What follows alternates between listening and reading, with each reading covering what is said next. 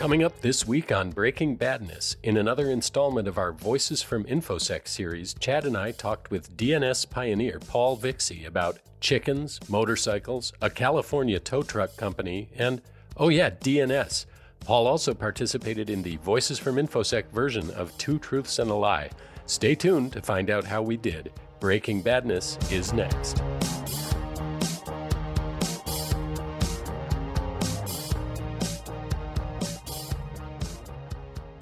Welcome to our special episode of Breaking Badness, recorded on June 24th, 2021. With us today, internet pioneer, security expert, rancher, and hero of DNS, Paul Vixie. I'm Tim, any well-known port in a storm, Helming, and with me is co-host Chad. When it's not DNS, it's probably some code I pushed, Anderson. Today, we're hoping to pick Paul's brain on his background, his passion for open source software development, the bucolic life, and vintage motorcycles. There was something else, too. DNS. I think we're going to touch on that. So with that, welcome to the podcast, Paul. We're very excited to have you on today. Hey, thanks for inviting me. This is cool. Excellent. Chad, how are you today? Oh, doing great. Ready, excited to chat with you, Paul. Excellent. As our regular listeners know, it's a Breaking Badness tradition to play a little Two Truths and a Lie. And as our particularly keen listeners might remember, when we have our Voices of InfoSec special guests on, we do the game a little differently. So, Paul, we'd like you to share 3 statements with us here at the top of the show, only 2 of which are true. And Chad and I will mull these over as we're recording, and at the end, we'll try to guess which statement is the lie. Paul Vixie, are you ready? I am ready.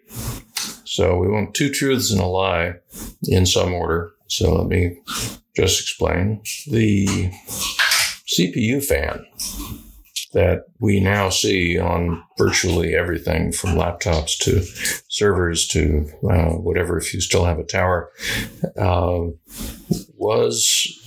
it had to be invented. And it was so innovative at the time that the person who invented it and patented it made millions by selling that patent. Here's another. The longitudinal profile, in other words, the rear view of motorcycle tires, shows that they are round rather than flat the way a car's tires would be. And the reason for this is to give you a smaller turning radius when you are leaning the bike over into a turn.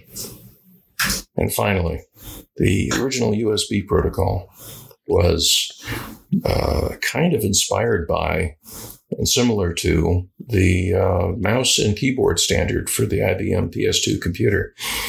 And as a result, it inherits some features that, of course, are not useful for all of your USB devices, but it does mean that a USB keyboard will just natively have N-key rollover, which is something an Emacs user would be thankful for because you got to hold a lot of shift and control keys down at the same time that you're hitting things. So there you have it.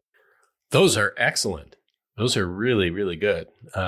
Nothing is standing out to me right away as a truth or a lie. But, Chad, we're going to mull those over as we proceed with the show, and then we'll revisit them at the end. So thank you, Paul.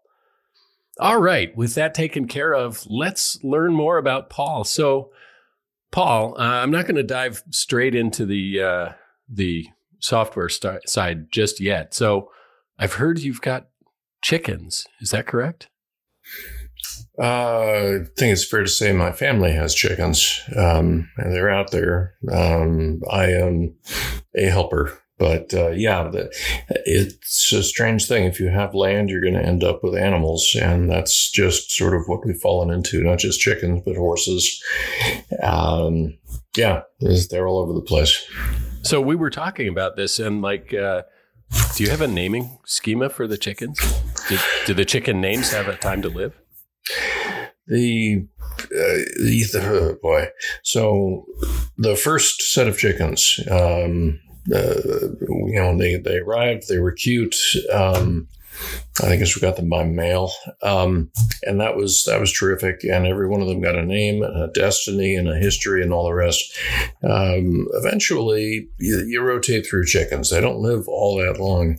And you get to a certain point where they are identified by their breed, which I largely don't know, so I can't tell. But the kids all know which chicken is which. Hey, the white one got out of the fence or something like that. All right. Well, it sounds lovely.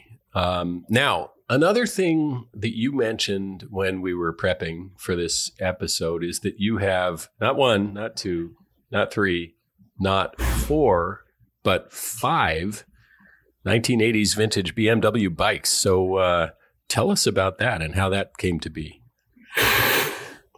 Well, I guess it all started by dropping out of high school, running away to join the computer circus. And eventually I got my first real job and could afford a motorcycle that wasn't kind of an old used Honda that I had to fix myself. And I thought, wow, I just got my first real paycheck. This is cool. I really want a nice motorcycle. Wanted a Harley, but could not afford Harleys. Even at that time, they were premium, both in price and in reputation. So BMW was my backup plan. I said, well, let's go see what they've got. And there was just this bike sitting in the corner of the showroom, San Francisco BMW, and it called to me. It was actually ordered originally by the San Francisco Police Department, but they chose eventually, I guess, to receive only sort of all but one. And this was just leftover. And it's special. All BMWs at that time had this sort of built-in frame-mounted fairing. This one didn't, because every police department has their own to put on. So this was a so-called naked bike. So I fell in love. I gave them all the money I had, and they gave me the bike, and I was terrific. But so this is like an R80 or something, or maybe an R100? R100 with no designator. It wasn't the CS, it wasn't the T, it wasn't the S. It was just a straight out R100 with the 40 millimeter carbs, and it was terrific. I took that thing everywhere, but time went by. So some decades went by, and I finally said, I love this 83 bike that I bought new in 84, but it's getting old, and I think I want a newer motorcycle. I think, I should find out what else there is in the world. And so I added an 85 version, and the 85 is a K100 rather than R. So it's the first liquid cooled bike they did, 4 cylinders, which I had not been able to afford back in the day. It was the more expensive option, but everything gets a little cheaper as you get older. And so, yeah, I got one that was 2 years younger, and that also is a terrific bike.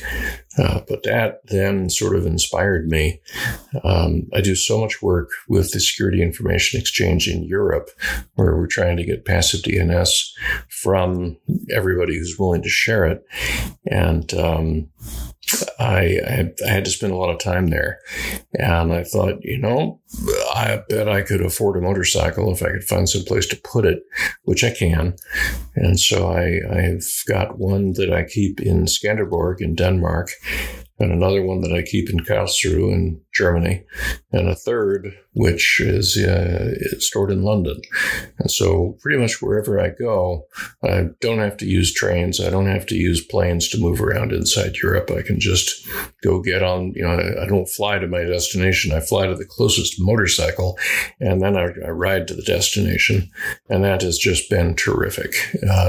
It's a thrill of a lifetime. One of those 3 bikes, the German one that's in Karlsruhe, is also an R100. The other 2 are K100. R100s, but to ride an R100 big twin air-cooled on the A roads of Germany, which have no speed limit, just as advertised, is a thrill that probably very few Americans ever get. And that's what this motorcycle was built by BMW to do. And I've done it, and I've done it more than once. I've made a habit of it, and boy, that was on my bucket list. These are beautiful bikes, by the way. I'm looking at this K100 now. This also called the Flying Brick, I see. Yeah, that inline 4. Yeah, it's a beautiful brick. Yeah, that sounds like the dream. I remember seeing one of those bikes on a display, a brand new BMW K bike in Berlin in the late 80s, and just thinking, that looks like the pinnacle of technology right there. That looks amazing. Well, they've come out with a lot of newer, fancier, more complicated bikes since then, but they have not come out with a better one, in my opinion. My dad and I rode R100 RTs all through Alaska it's 30 years ago now. And anyway, we're digressing a lot. This week on On the Road from Breaking Badness. No, yeah, hopefully not in the road.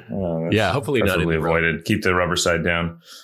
So let's go back a little bit before you scraped together the cash to get your first bike. You mentioned joining the internet circus. So how did you originally get interested in technology, electronics, computers, etc.? I think it's what everybody does. They look for something that will be that resonates to some inner fact about themselves, and that's a challenge, stretch drive, something maybe a little unique. And so back in the day, it would have been ham radio, and that's it wasn't so much that ham radio was the attraction, but that was the thing that filled the niche that is now filled by programming or protocol design or what have you. Building distributed systems is kind of what I do now. But in 1980, I was, kind of in a difficult spot, failing definitely failing in high school. And I thought, this is going nowhere. They just told me I'm going to be a junior again next year. I don't think I can do that. So my day job at that time was working in a gas station, honest work. And I had been offered a chance to drive a tow truck for twice as much money per hour. And I thought, well, that would be good. I wouldn't have to stand out here in the rain. That's what I want to do. But I know how to program computers. I wonder if there's a job to be had doing that. So I decided I would check into this whole computer programming thing before leaving the gas station to go drive the tow truck. And, of course, the computer programming thing was ready to take off. And so I was valuable, even though kind of a novice at the time. I guess what I want to say is the internet wasn't a thing. So yes, it turned into the internet circus. It has become the thing that has devoured the world. But first, software had to devour the world. And if you were capable of writing it, then they would, they'd ask you a question, give you a chance to prove what you could do. And if you could do it, they would just hire you. And at that time, we didn't have the post 9/11 thing. If you wanted to get a job, you just showed them your social security card, and that's all it took. So they didn't ask me how old I was. I didn't tell them until a year and a half later. By the way, my 18th birthday was yesterday, and let them do the math and say, wait, that means you were, yeah, that's true. In fact, I was worried about maybe having the embarrassing problem of a truant officer show up at my workplace. So I remember taking the California High School Proficiency Exam in order to kind of opt out officially of the public education system. But once you're in, then you kind of go where the industry takes you. And so when I found out about the internet a couple of years later, I had to have it. I had to be part of that. It was so cool. Even if what you were doing at the time was, running Telnet from, some tip somewhere to get to some online, TOPS 20 or BSD system on a guest account or whatever. Just that was so compelling. It was even better than ham radio. So I was an addict. I was a latent addict, and I found my fix. The first hit was free, and I've spent the rest of my life chasing that high. Yeah. And so, starting that early on, obviously, you've become known for your contributions in the world of DNS. But what was the first obsession then, in that connected software realm? Because you've certainly contributed plenty to free software as well over the years. I have, and I think the idea of free software was also quite compelling. Just the idea that you do the best you could, and then you'd have kind of this peer review of everybody who looked at it and said, "Hey, that's good," or "Hey, that's terrible." Absolutely. So at the time, it was Usenet, which is, I guess, a distributed bulletin board system for those who don't remember it. But it was kind of the adjunct to email. If you could either send unicast to a person to some set of people, or you could do broadcast, just, post to some news group somewhere, and it would go to computers, many computers, very expensive, many computers all over the world. And this was used to send software. And there was a news group called net.sources, then mod.sources, eventually became comp.sources.unix. I eventually became the moderator of that news group, so other people were sending their software to me. And it was just amazing to see what everybody was doing. It was like a distributed show and tell of maybe not the best and brightest. I certainly had some learning ahead of me, but it was the ambitious. It was those who wanted to be in the game. And so I remember posting, first thing I ever posted to Usenet that was source code was a tiny little utility called Display that used curses to just repeatedly run a command and update the output. And of course, curses was a way to control the terminal screen, which they were real terminals, not Xterm or whatever we have now. They were actual honest-to-God terminals. But you could, using curses, you could send sort of the minimum escape sequence set that it would take to update the screen you had to be the screen you wanted. And I saw the connections. If you wrote it just this way, then you could get any program to look like it was visual. And that was sort of the power of BSD, the power of Usenet, the power of curses, and people loved it. They said, "Wow, this is kind of cool." And it was a short program. It was not, I didn't split the atom for this, but I learned how to document things and how to share them and how to accept bug reports and all the rest. And again, as I said earlier, once you're exposed to that community for the first time, it might be that takes over your life, and it did me.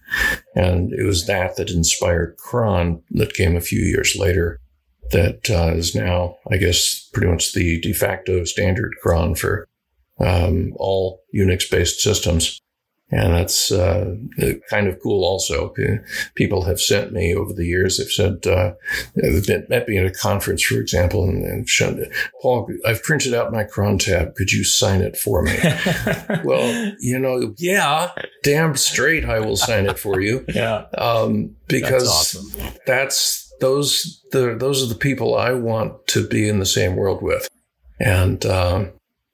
And so it's been huge. Yeah. I used to feel like I was born a little bit too late because I felt like a lot of cool stuff had been done before I got old enough to drop out of high school. I've since learned that I was born at exactly the right moment. Yeah.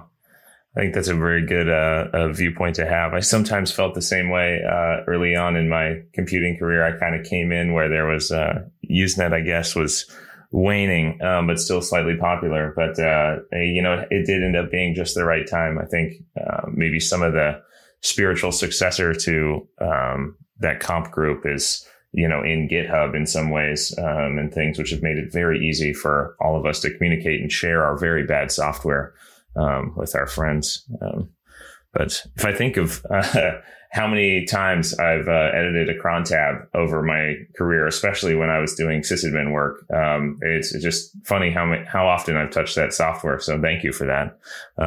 I do have to check the man page still every single time to get the syntax right for the timing. I don't know why. It just does not sit in my head, but what can you do? Well, in fairness to me, I'd like everybody to know, I implemented something that was already in existence. Right? There was not an open source version of cron, so I wrote one. And I wrote it according to, at first, the System 5 spec, because that was much better than the older AT&T Bell Labs V7 spec that BSD was based on. And in particular, it would send you email if your cron job generated any output. And that was huge. I was a sysadmin at the time. I needed that. But in terms of like what the cron tab looks like, what that syntax is, which I've extended, by the way, and it's amazing what people have done with my extensions. But people have blamed me for it. They've said, this is really arcane. This is obscure. This is hard to remember. It's hard to look at. Why did you do this? Well, I did that because that's what POSIX said. So, I am not the inventor. I just implemented the version everybody's using.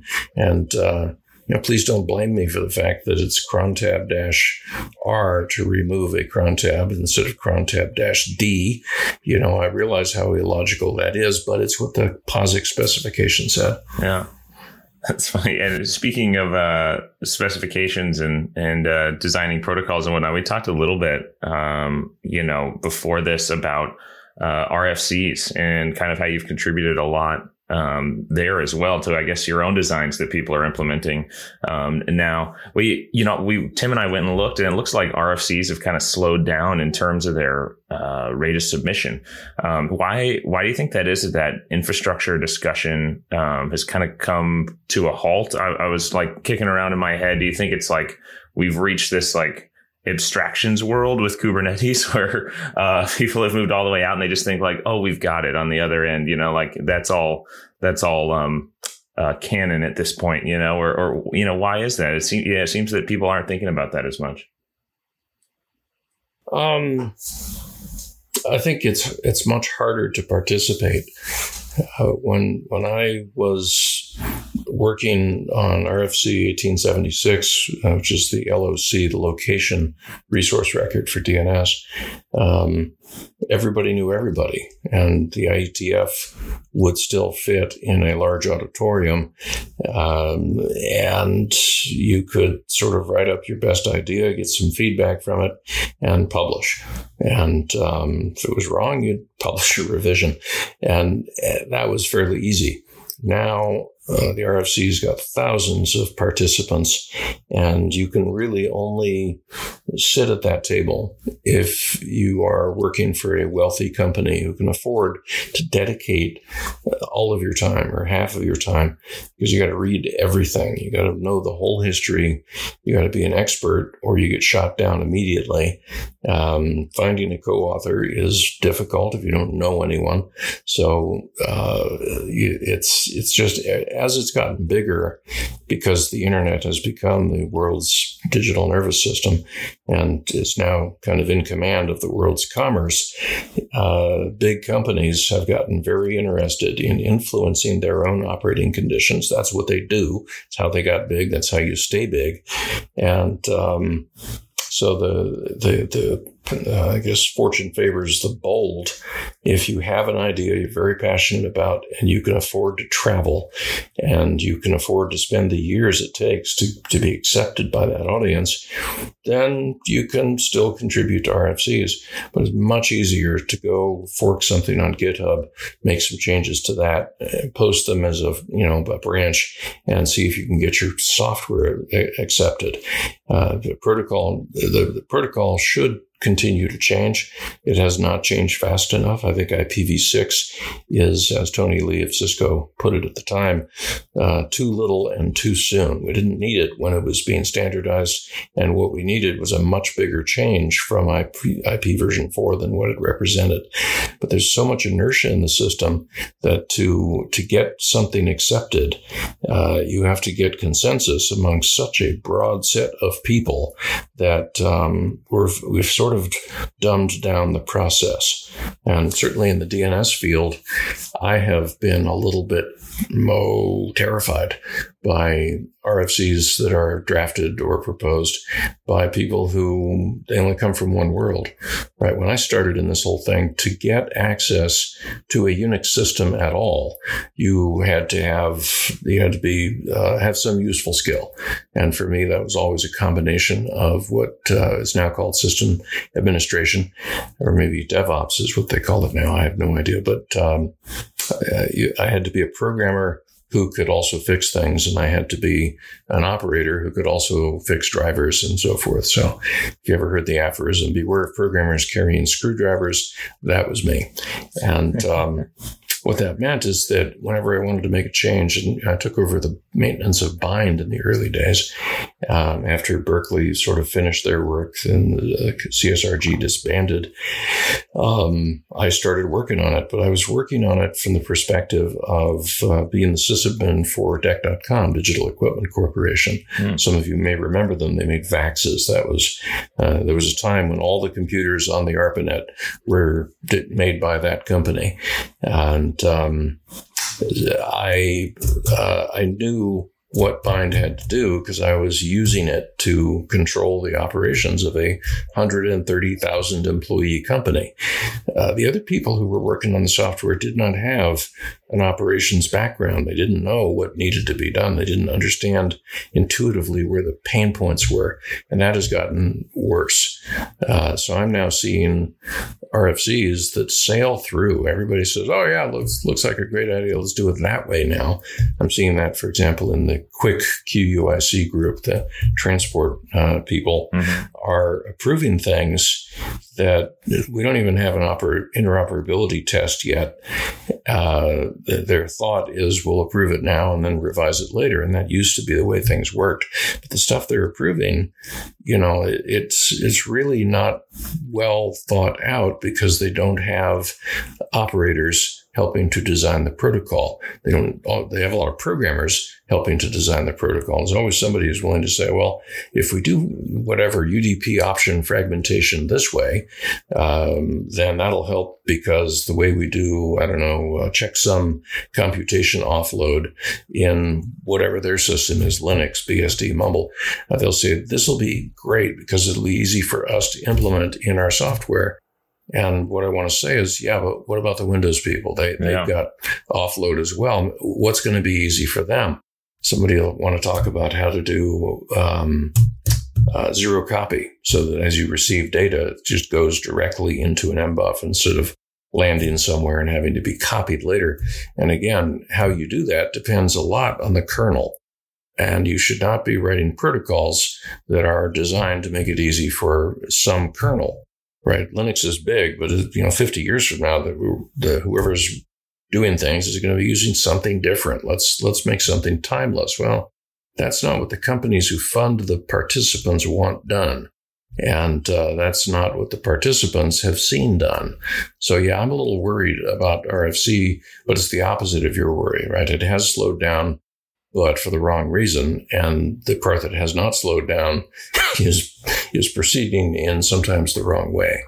But it's just me. I'm, whatever, slightly old man starting to say, I used to be a punk. We were better. Walked to school in the snow, uphill both ways. Hey, you kids, get off of my lawn. So, I don't want to halt this, but I will say that I'm uncomfortable with some of what I see. Yeah, I wonder if it's a bit of that, I guess DevOps culture, that I graduated into, I guess, of, move fast and fail early and fail often. It's like that maybe isn't the best when it comes to infrastructure ideas. It really isn't. Within a small domain, sure, but yeah, internet-wide, proceed with caution. Yeah.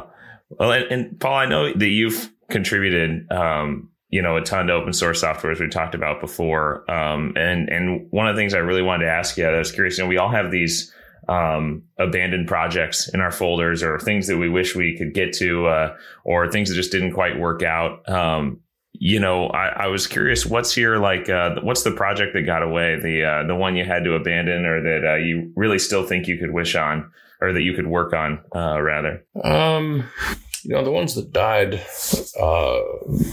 probably died for a good reason. I'm pretty happy with what the team came up with in Bind version 9. Because, I was the single most responsible person for Bind version 8. And when we got around to doing version 9, we hired a team. We actually just said, how many people does it take? Let's get grants. DARPA was involved. And, I told them, please do not use any of my code. Please write the whole thing from scratch. I like that. And they did. And, they had an opportunity to try different things, some of which had some terrible implications. And so there were some performance problems in the early version. I remember telling them, okay, so I just took your software, Bind, 9.0.0 pre-release, whatever, and tried it on FRoot, which that company was also a name server operator, as they still are in its systems consortium. Tried it on FRoot, and it used way more CPU time than the Bind 8 version had done. What the heck? I probably could upgrade the hardware, but I don't think we're going to be able to give away software that is that much slower than the previous version. And so they took that. The team took that. They said, that's objective feedback. We'll add some performance testing as part of our QA process, and they revised significantly the way it had to work, and they got it working, and it worked with threads, and everything was fine. But the thing we didn't do that I had wished we could do was to federate it, kind of in the way that is happening now with all this JSON config logic that's coming in. What I wanted it to be is that when you wrote a config file, the named.conf file, you would eventually run some program that would read that file and then do something to a constellation of processes to update the actual management information base based on that config file. And that if you didn't like the config file, there would be a command language. That's how we did this with DECnet back in the day. You would run a program and it would give you another prompt. So kind of like GDB or something like that. And you would type the command that would, change the configuration of that node or of that network. And my ideal for Bind 9, which I repeated for Bind version 10, which went nowhere, but was that all of that was detail, whether you connected to it by a command line or some API, so you're just programming it to do what you wanted, or using a config file.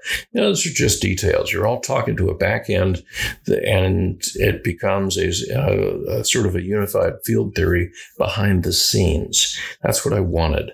But it turned out to be a lot more difficult, and we just didn't have the budget, either in time or in money. And so that I wish we had done. And I specified Bind 10 the same way. Like 10 years later, or 8 years later, whatever, some years later, we got funding to work on the next version. And I said, all right, let's get it right this time. Let's make sure the back end is sort of independent of how you configure it, how you monitor it, all the rest.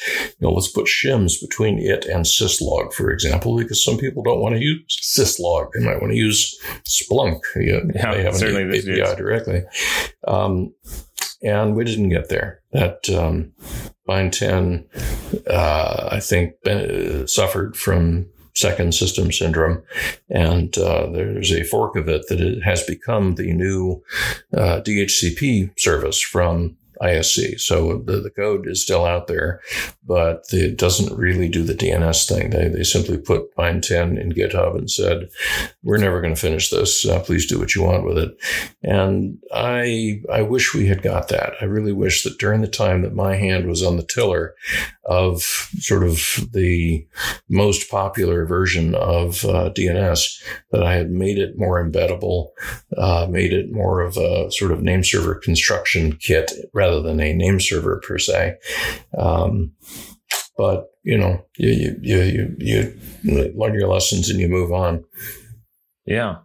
And I guess that's kind of a good spot for us to transition to talking about, more security in DNS. We were kicking this around earlier as well, talking about the,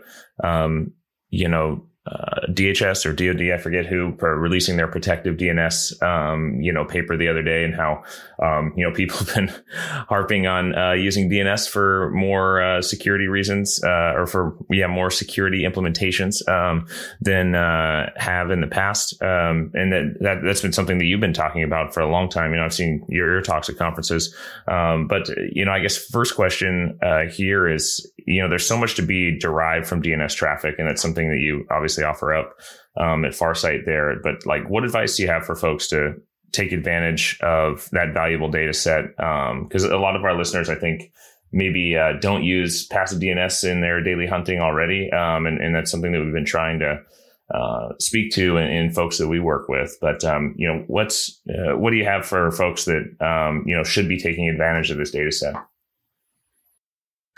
Well, right. Excellent segue. So after working on DNS from the late 80s until the mid 2000s, I was done. That I had nothing left to learn or prove, or so I thought. And so I thought, instead of working on DNS, I've got a company, the ISC, was full of people that really, they had the passion to do that, which I had 2 decades earlier, but no longer. So I'm going to leave that to them. And for my personal passion project, I am going to start figuring out ways to use DNS to secure other things rather than just trying to figure out how to secure DNS, which a lot of people are working on. Yeah. And so the very first thing that we came up with was a way to collect the traffic that was passing through a server. And of course, there's always been server logging. But the trouble with server logging is it's writing files in the file system.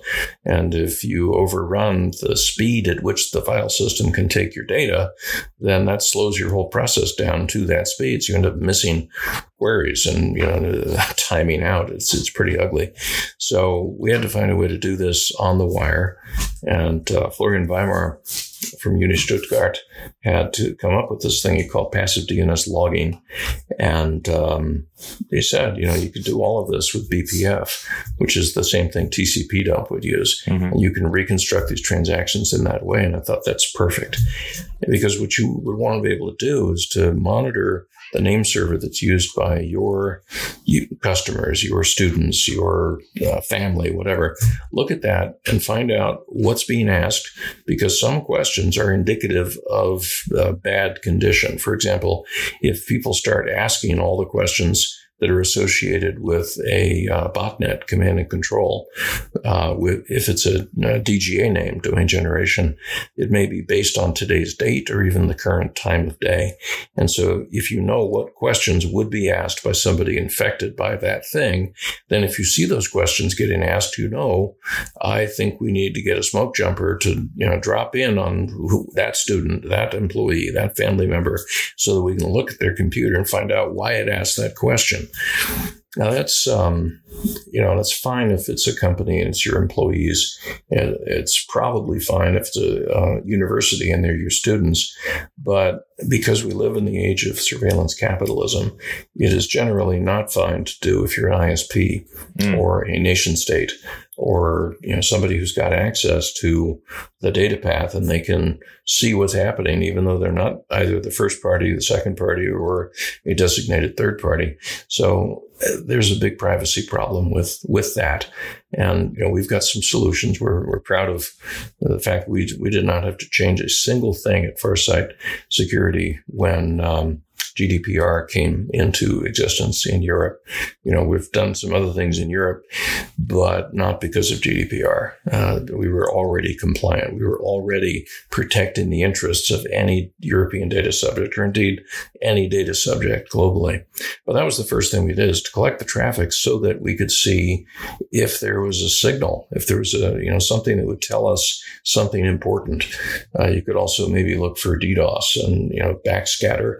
But the big problem that people run into is that nobody, not even Google with 8.8.8.8, sees enough of the totality of the traffic to really characterize what's in the DNS today. And so when you run one of these collectors, that's great in terms of just figuring out what to watch for. I recommend everybody do that. There's technology out there called DNSTAP, T-A-P. There's a DNSTAP.info.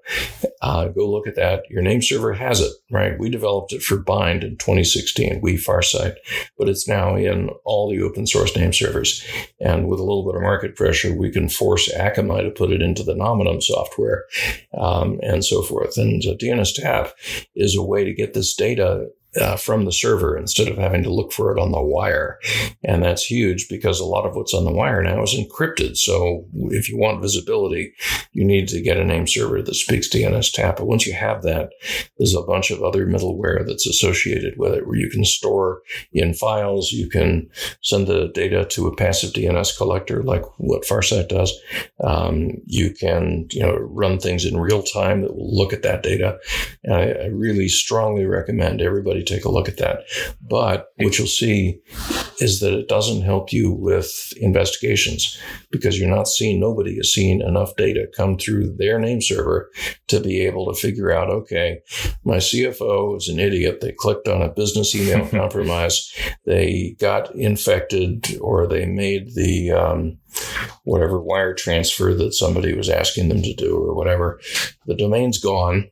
I really would like to be able to complain to the police, but I have no idea who did it. There are no clues to this crime. What can I do? And so that after action forensics is something that requires a global view of the content of DNS, not just what your system saw, but also what everyone else's systems saw. Because then you can say, all right, the domain that was in the URL, that was in the spam that the CFO clicked on, that's gone. That's been taken down. Somebody complained about it and it got taken down. But what did it say when it was up? What answer did we get? And okay, I now see it gave us a certain IP address. What else was giving the same IP address? What other names led to the same place at that time? Yep. So using time fencing, using sort of pivoting and so forth, you can ultimately discover whether this was a shared or dedicated asset. Maybe it's not the IP address. Maybe it's the mail server name, the MX. Maybe it's the IP address of some of this stuff, or the name server name. You might want to know, okay, I see what name server was responsible for the zone, the DNS zone that contained the data that the CFO clicked on. That's all good. What other zones used that name server at that time or are using it now? And so unless you can see the whole DNS, you can't ask that question, any of those questions. And if you can't ask those questions, you probably can't get recourse against someone who has attacked you. But that's the next thing. After looking at the data to see what it tells you about your infections, you can look at the global data to find out what that tells you about your attackers. And of course, Domain Tools is in a big participant in that same arena. So I know I'm preaching to the choir, but I just want to say that's where this trail of breadcrumbs led me. I wanted to use DNS to secure other things, and it turns out there's a lot of meat on that bone. Yeah, certainly. And I know that passive DNS is huge in the investigations that I do. I think mention it in almost everything that I publish. But I am curious on DNSTAP, and excuse my ignorance on this. Does that work around the DNS over HTTPS problem of, losing a lot of that visibility? Will that still allow for passive DNS collection on participating servers? Yes. In a word, yes. but your word participating could probably be parsed further. We have a large distributed network of participating servers. We're getting, 320,000 cache miss transactions a second, even as we record this podcast. And that's coming from all over the world. But every one of the people who is operating the collectors and sending that data is expecting us to protect the privacy of their local users. Mm-hmm. And so we do a lot of filtering and a lot of deduplication and sort of compression and so forth that's meant to make it really hard to de-anonymize. And we've been pretty successful, although it's an ongoing fight. But when somebody has come to us and said, yeah, I'm an ISP, and so I've got this whole collection of customers that are running name servers that have to use me, their ISP, to get out to the internet. And so I can just run your collector on our network, and we will see all the cache misses from all these customers. Won't that be great? And my answer is no, that would not be great, because those server operators and their local users have an expectation of privacy, which I consider a reasonable expectation when they're using the DNS. So if you can't get them to go along, then please do not put a sensor at the choke point.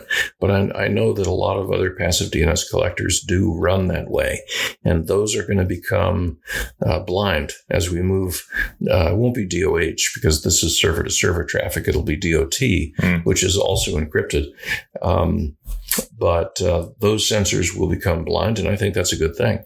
Yeah. But our sensors will not. We developed middleware, the protocol, we open sourced it all. And so a participating server, in other words, somebody who they have permission from their users or their management or whatever to operate their name servers as collectors, those people are just going to move to a more modern version of whatever server they have.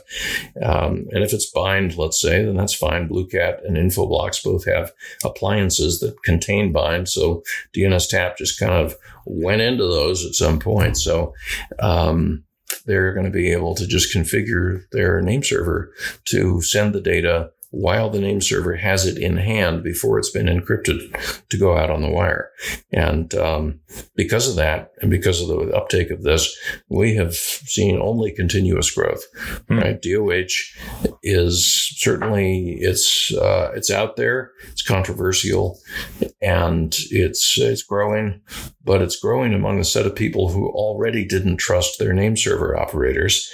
They already knew their ISP, was data mining their transactions and selling their data to, surveillance capitalists or whatever. So they've been using 8.8 and 1.1 and all these other so-called Anycast or so-called public DNS servers. And, those people have, every one of those operators has their own strategy and their own philosophy about what data can be kept. They got privacy policies and so forth. But nothing is changing for us. And as long as our coverage continues to grow, and as long as the volume of input continues to grow, I'm going to say we're still relevant. Yeah. And I think the reason for that is that we are so careful about the privacy of all of the end users. We forbid, for example, you would have seen this because we have a commercial relationship between the companies. You would have seen in our paperwork that you are forbidden to attempt de-anonymization. If you do that, we can cancel your contract. Yep. So that is a risk that we take seriously. And so we're pretty comfortable with DOH. I'm uncomfortable personally. If you sort of look at DNS over HTTP, VXI, if you run that string on YouTube, you're going to see that I love the sound of my own voice, and I am terrified of all of the things DNS over HTTP will do. But it has no impact on passive DNS, at least not so far. And I don't think it will. Yeah.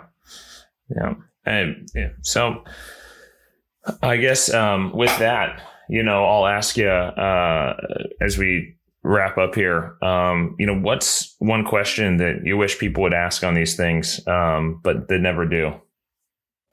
I think it has to do with regrets. right? There was a time when the internet was relatively small, and so the number of people who had to reach consensus was correspondingly small, and the impact was not on global commerce. You couldn't change elections by fiddling with DNS the way you can now, or fiddling with social networking. Yeah. So there was a lot of passion, a lot of care, and a lot of missed opportunities. I guess if somebody would just ask, what would you have done differently if you'd known it was going to get this big? Then I would start to say, yeah, so we shouldn't have done DNSSEC because we've spent 25 years at it, and it's kind of wedged. It's only gone so far, and we're not sure how to get it deployed more ubiquitously. And as a result of that, the other parts of the internet community today are starting to say, well, we're never going to get secure DNS, so we got to put our security somewhere else. So the Internet Research Task Force, which is related to IETF, it's the IRTF, is now considering a way to put DNS content into web objects using those meta headers that you see at the top of an HTML blob, because they've already got TLS. They've already got a certain amount of authentication about that server and about who operates it. And so they're thinking they're just going to have to do it that way because we're so late that we've become a dangerous risk to, other innovations.